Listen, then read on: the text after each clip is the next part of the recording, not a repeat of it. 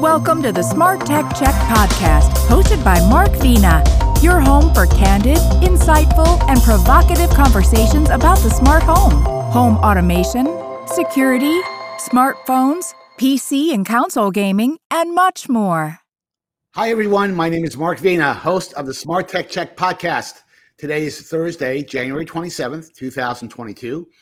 Joining me for today's podcast is the dynamic duo of John Quain, who writes for the New York Times, Smart Cities, and Tom's Guide.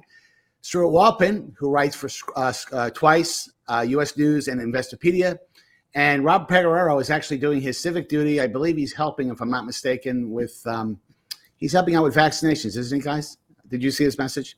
Yeah. I know. You got to love him. You know, he's probably at a secret Washington Nationals meeting or something like that. Who knows? But how are you guys doing? How's your Thursday working out for you? Chilly. Well, I have this podcast I have to be on, but other than that, I'm fine. Thank you for the vote of endorsement. That's the last time I put on a tie for you, Stuart. Yeah, you put it on for me. Just for you. Anyway, it's been a bit of a slow. Would you agree the last week or so has been kind of slow from a tech topic standpoint? I feel like we're in that kind of, if you're a sports fan, we're in that kind of awful period between the football season hasn't ended yet, but between that period and the start of baseball, and you're like, what the heck am I going to do? Especially if you don't like basketball, which I'm not really that thrilled at. But I don't know. It just feels like kind of a bit of a, just kind of a slow period. What do you guys think? Definitely. This is the down period, the post-CES period between now and sometime in February. And, people are pitching me in the same products they pitched me a few weeks back ago. So you can tell it's slow when they're throwing the same ideas back at me. And people are like, but spring's going to be here soon. It's freezing here. So, yeah, a bit of a slow period. Stuart, your thoughts too?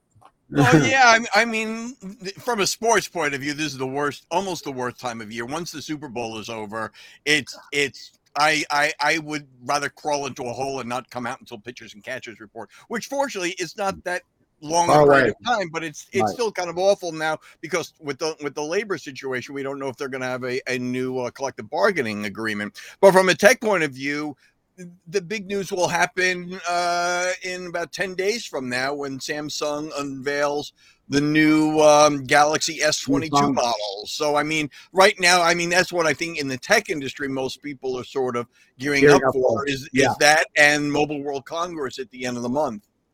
And then the Samsung announcement is coming. I think it's February 9th, if I'm mistaken. It's not too far away.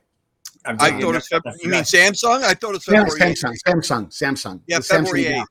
Oh, February 8th. I'm sorry. Yeah, so it's right around the RSVP. So I forgot to RSVP. So I'll RSVP. I'm just making a note. I never quite understood why that event you RSVP because they broadcast it on every channel, in the world. So that's a different podcast topic. But anyway, it hasn't been completely devoid of news. I think both of you guys will have some fun with this topic. Is that Spotify over the couple of last day or so, they took down Neil Young's music after Joe Rogan. Well, after his ultimatum, essentially, where if you don't take Joe Rogan's podcast down, you might as well take my music down. And Spotify, gave in to Neil Young's request. So let me start with you, John. What's your thoughts on this?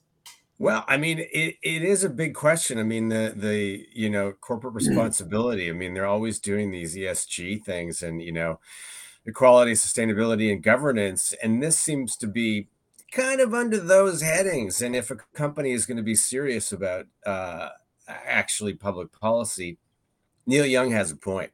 And there isn't a free speech issue because Spotify is not a public corporation. They're a public corporation, but they're a private company. They can do whatever they want. Right. So, I want to see some of the more, prominent artists maybe pushed to say, hey, I want to do the same thing and see what happens because this is life and death stuff. So it seems pretty serious to me. Stuart. Well, I'm sort of in the same camp with John on on that second point.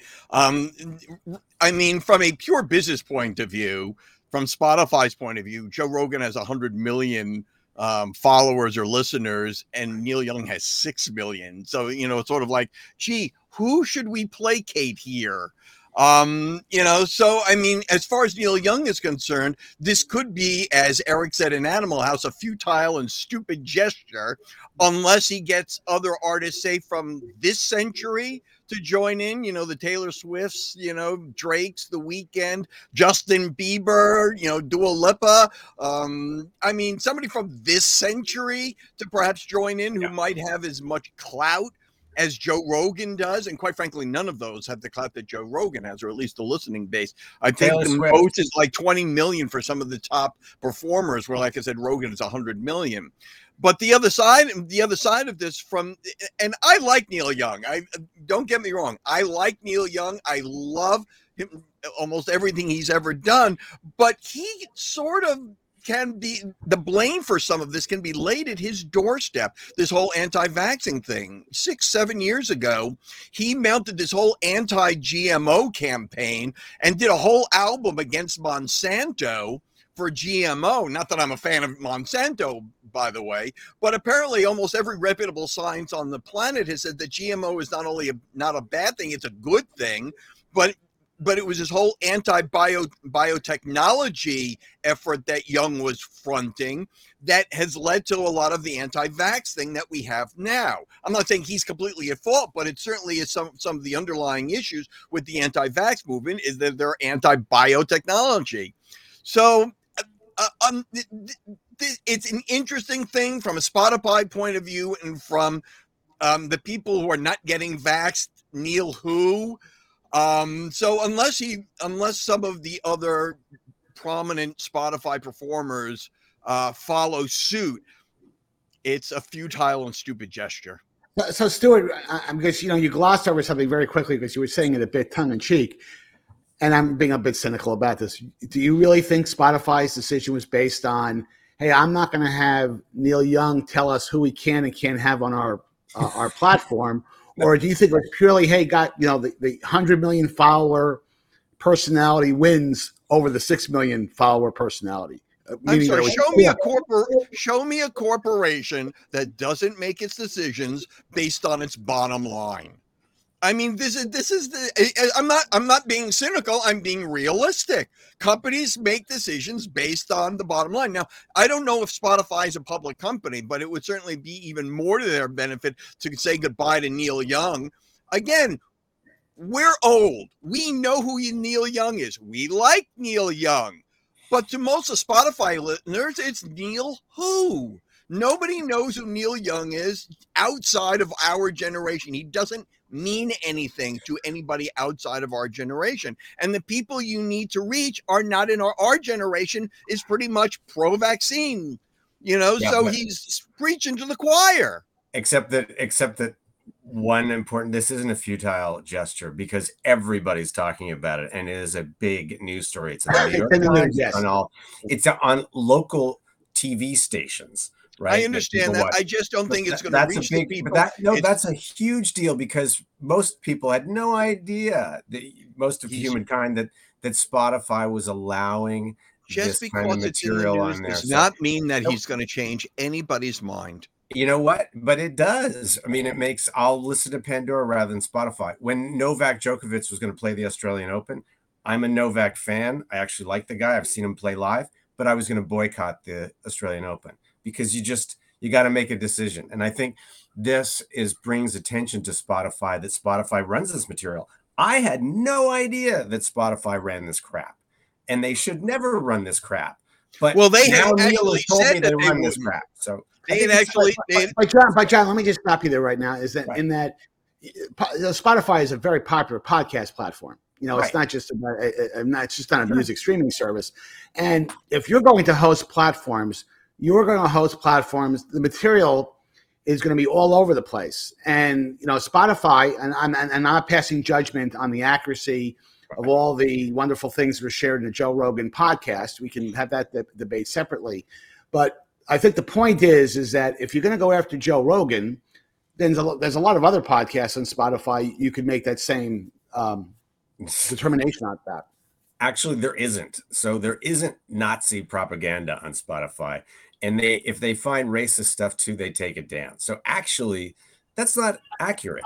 This stuff is in that group, and I don't know why these, except for the money aspect, and it's a lot of money. I understand that, but it should be taken off in the same grounds that those things are taken off of YouTube and Spotify and any other platform you want to mention that's got, an actual business. So that's not really an excuse. It's just the money. It's like Twitter and Trump. He violated every single precept they had written down, but they wouldn't take him off until like the pressure finally got there, because he had how many millions of followers, right? Well, first of all, Spotify has made statements in the past saying that they wouldn't post anti-vaxxer material. So they have come out from a corporate standpoint. So to a certain extent, them leaving Rogan up there violates their own policy. Yep. But I don't think the Twitter analogy is accurate, only because Twitter's not losing anybody money or followers by not having Trump on there. Whereas 100 million Spotify subscribers, that's actual money coming in the door if people don't subscribe to Spotify to get Joe Rogan. And I would hazard to guess that there are a lot of Spotify subscribers who only subscribe to Spotify or primarily subscribe to Spotify just to listen to Joe Rogan. So there's a lot more money at stake, which is why I'm suspecting that Spotify is not doing anything except getting rid of Neil Young. Well, there's another related tech news thing, is because I used to work for him. Full disclosure, I wrote a column for his magazine, Brill, Stephen Brill. I don't know if you guys have seen that effort, but a lot of advertisers are on Spotify, and you don't know when your ad's going to pop up alongside of one of these crazy, things. And you don't want to be associated. You don't want your e-bike associated with that, or your insurance company associated with that. So what they do is they go around and look to see if this stuff is falling in alongside, and then tell the advertiser as a service, hey, you probably don't want to be with this or that or the other thing.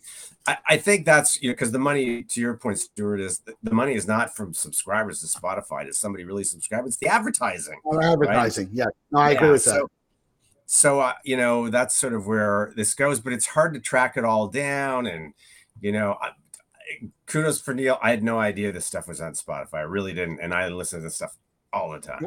Well, like I said, I applaud him for doing it. I wish he didn't have the anti-GMO stuff in his background. But I think the only way that this really moves the needle is if somebody like Taylor Swift or Drake or The Weeknd come out and say, we're doing the same thing.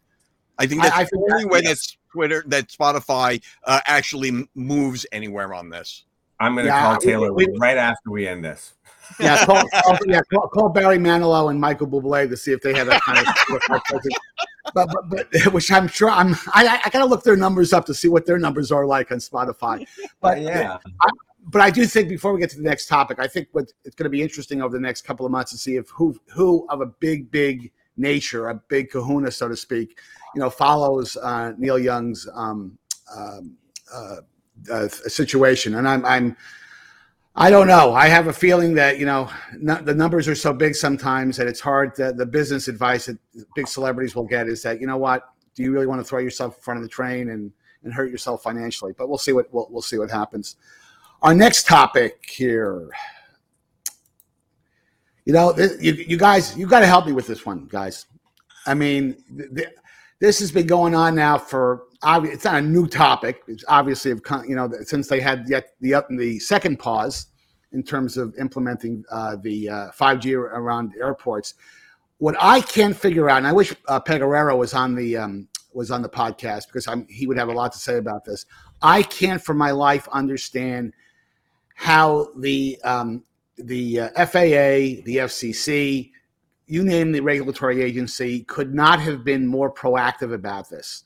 I mean, I take the position that I don't think the airlines want people to die. I'm pretty sure. I think that they're on the side of people living. Now, that's not to say that they may be being too overly aggressive in getting 5G implemented. They point to the fact that, hey, by the way, in Europe, the 5G rollout has been much more aggressive than it has been over here.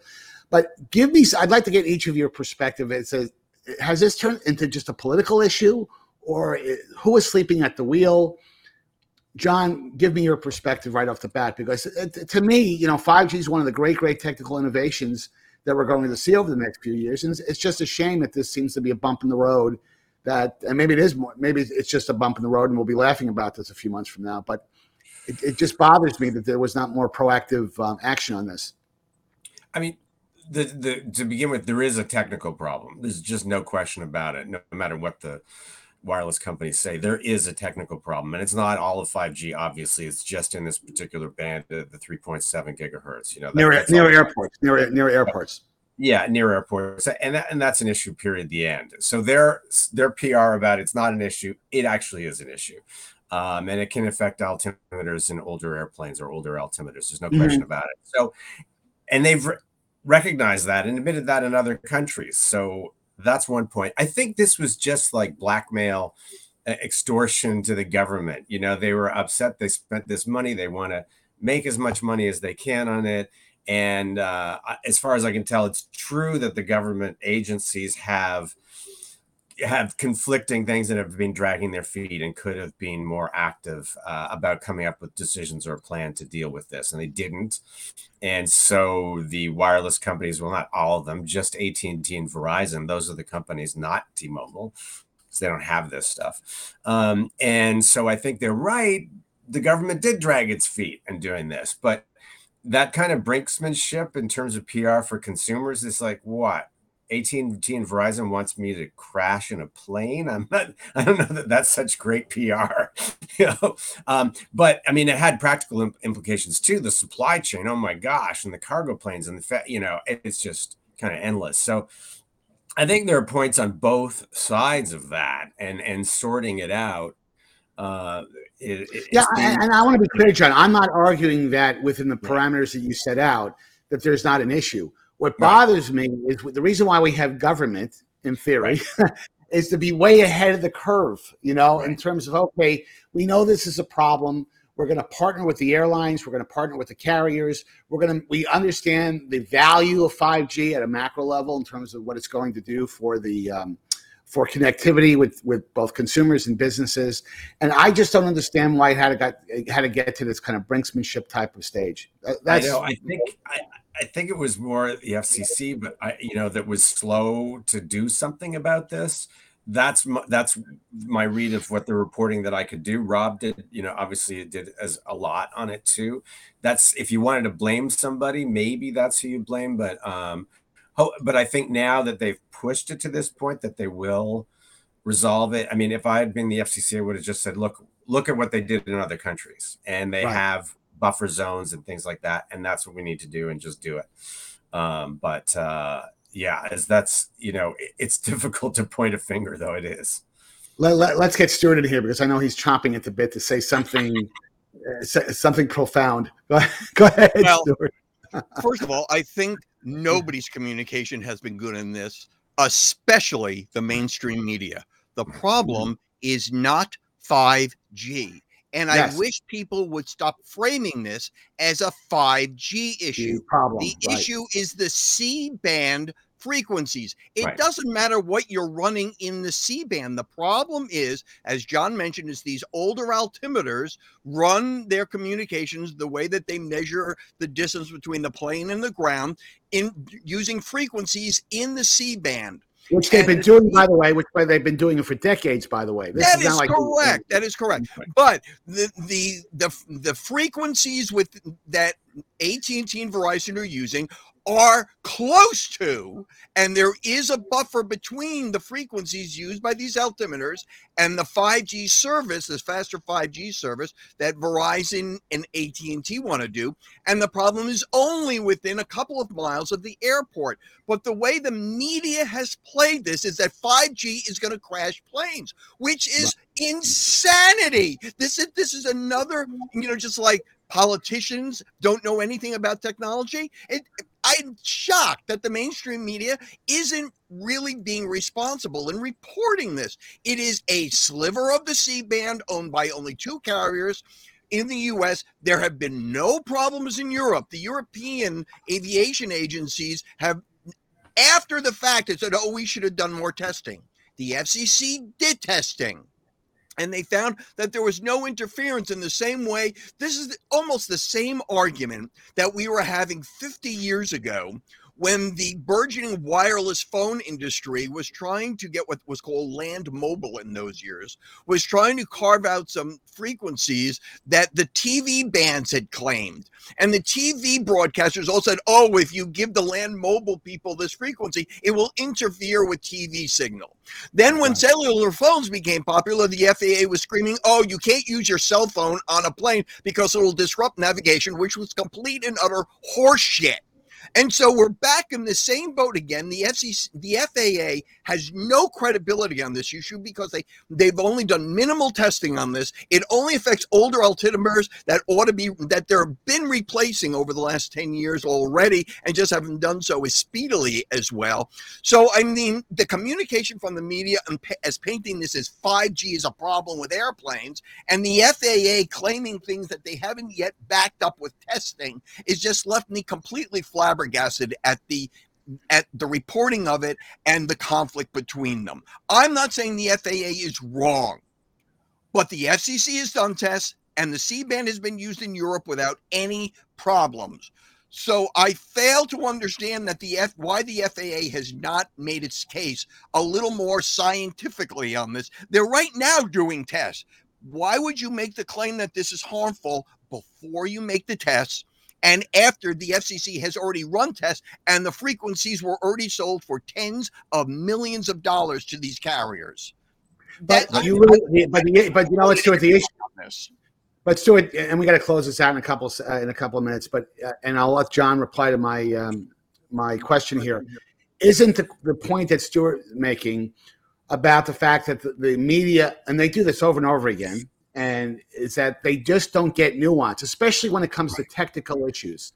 Because they're writing for mainstream publications, people without engineering degrees, the mainstream publications, and it's just easy from a headline standpoint to say 5G is a problem versus spending maybe 2 or 3 paragraphs in the article explaining, well, it's not 5G. Let's be clear about this. No. It's about this decades-long issue that.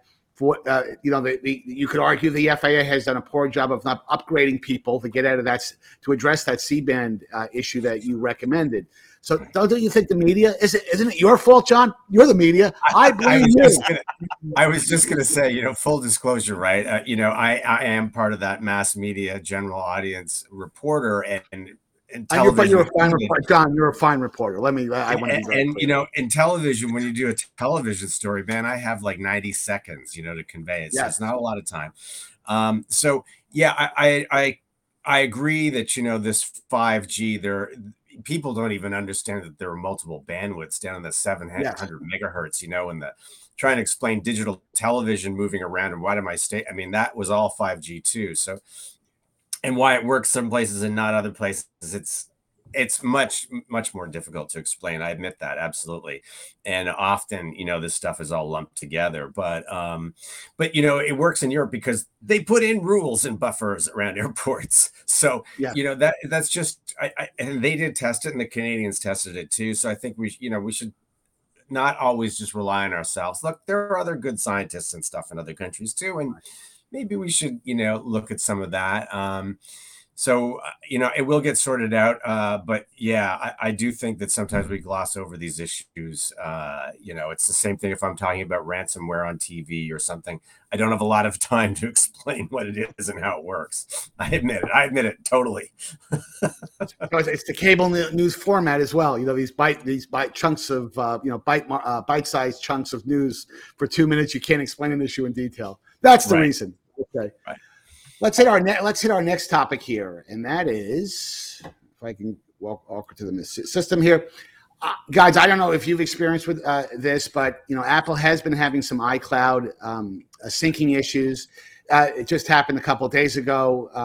They just upgraded Mac OS, iPad OS, and iOS as of yesterday that addresses some of these issues, but they've had a lot of, it's not uncommon. They do run into quite a bit of cloud-related synchronization issues. And I guess the question I have for you is that, do you have confidence in using Apple iCloud? I'm putting you a bit on the spot.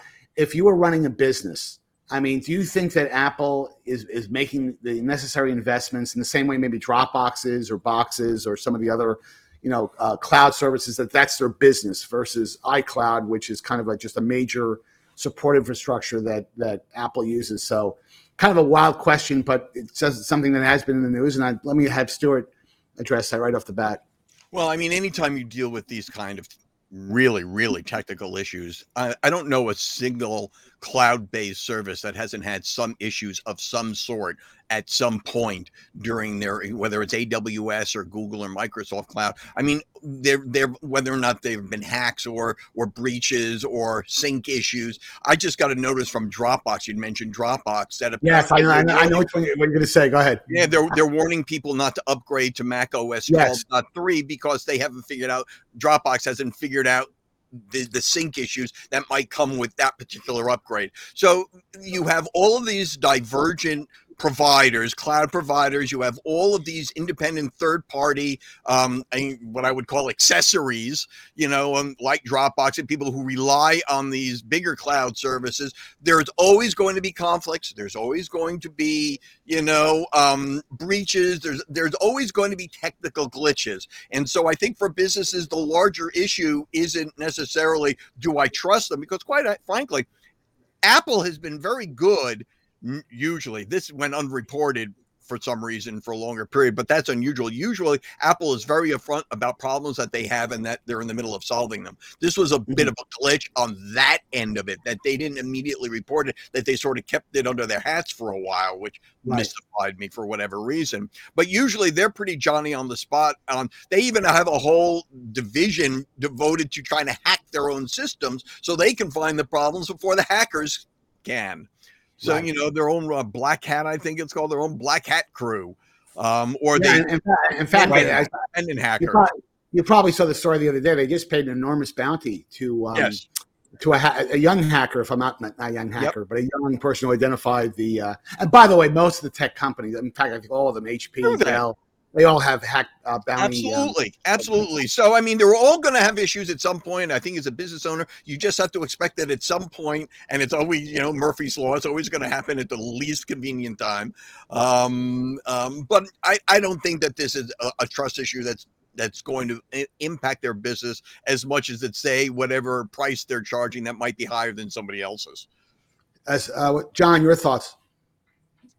Well, I agree. Yeah, all the cloud services have had outages. Even AWS, has had some pretty significant outages, and it just shows how much we rely on this. I've, even there was something yesterday where I noticed the service was down for about 2 minutes, and I'm sure they got tons of complaints and probably thought, uptime of 99.99% is pretty darn good, except unless you're trying to access it in those 2 minutes, in which case it's not so good.